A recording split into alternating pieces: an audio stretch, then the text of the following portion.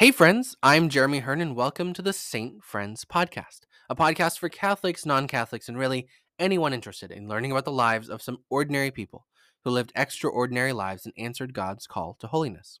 Today's Saint Friend founded a religious order, became the spiritual father of Cuba, and survived multiple assassination attempts. So let's come in close to hear the immaculate heartbeat of Mary with our new friend, Saint Anthony Mary Claret.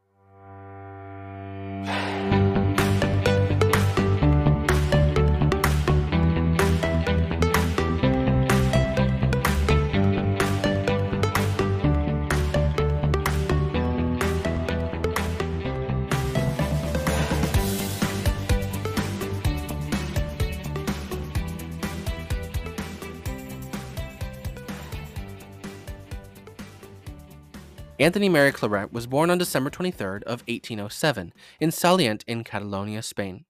He was the fifth of 11 children for Juan and Josefa Claret, and his father was a wool textile maker. As a child, Anthony Mary was interested in his Catholic faith and prayer, often making pilgrimages to the local village's shrine of Our Lady of Fusimania when he wasn't in school. At the age of 12, he became a textile weaver on the path to a career like his dad's. At the age of 18, he went to Barcelona to specialize in becoming a jacquard loom setter, a person who puts all the wool on the loom and creates patterns for others to follow. And he stayed there for 2 years. Any free time Anthony Mary had, he spent studying Latin, French, and printing. He was worried that his love of his work as a loom setter would cause him to become obsessed and eventually burn out, so he left Barcelona to answer a call he heard deep within to religious life.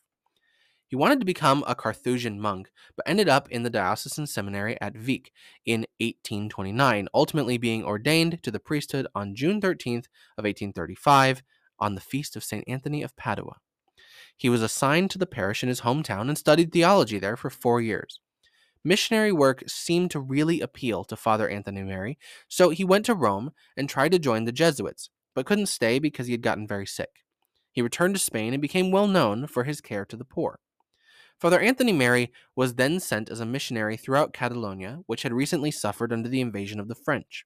He traveled from place to place on foot and was a great preacher who spoke the much older Catalan language in addition to Spanish, drawing people from miles away just to hear and see him. He would preach for a time and then spend long hours hearing confessions. Often the missions were so well attended that they had to build a podium for him in the plaza, in front of the churches, rather than being inside due to the number of people. In 1848, his life was threatened, so he was sent to the Canary Islands and did retreats there for 15 months. When he returned to Spain, again, he created the Congregation of the Missionary Sons of the Immaculate Heart of Mary, a group later called the Claretians, on July 16th of 1849, the feast of Our Lady of Mount Carmel. He also founded the religious library in Barcelona, the Libreria Religiosa, which is now called the Libreria Claret, and the Blessed Pope Pius IX officially approved the Claretians as a religious order on December 22nd of 1865. At the request of Queen Regnant Isabella II of Spain, the Pope appointed Father Anthony Mary Claret as the Archbishop of Santiago in Cuba in 1849. He was consecrated while still in Spain in October of 1850 and made 3 pilgrimages before he left to set sail across the Atlantic. One to Our Lady of the Pillar, the patroness of Spain, another to the Virgin of Montserrat, the patroness of Catalonia, and one to Our Lady of Fusimania, his old pilgrimage location from when he was a child. In Cuba, Archbishop Anthony Mary Claret reorganized the Santiago Seminary, encouraged the clergy to become more disciplined in their vows, and he validated over 9,000 marriages in the first 2 years. He built a hospital and a number of schools, made 3 visits to every church in the diocese, and personally preached at missions throughout the year. He created the trade and devotional schools for disadvantaged children and credit unions for the poor, writing books about agricultural methods as well to help those with the knowledge that he had. On August 25th of 1855, he created the Religious of Mary Immaculate with the Venerable Maria Antonia Paris, a religious sisters' companion organization to the Claretians. He also visited jails and hospitals, defended the oppressed, and staunchly opposed racism. All of this got our Saint Friend in a bit of trouble, since he was not only preaching to the Spanish Catholics in Cuba, but also the black slaves. He suggested that they should run family-owned farms and produce a variety of crops for their family's own needs before sending the rest to market. The Spanish colonial interests, however, would much rather have had the slaves mass-producing the Cuban cash crop, sugar. There was a young man that Anthony had helped get released from prison who was then hired by a Freemason group to assassinate our saint friend. He slashed the face and wrist of Anthony Mary and ran. Our saint friend survived, and his attempted assassin was caught and sentenced to death, but Anthony Mary had the sentence commuted to a prison term instead. Bishop Anthony Mary Claret was apparently a sight to behold when he was carrying out his ministry. Witnesses said that his body would be transformed when he was preaching or in prayer, sometimes levitating up to 6 feet off the ground.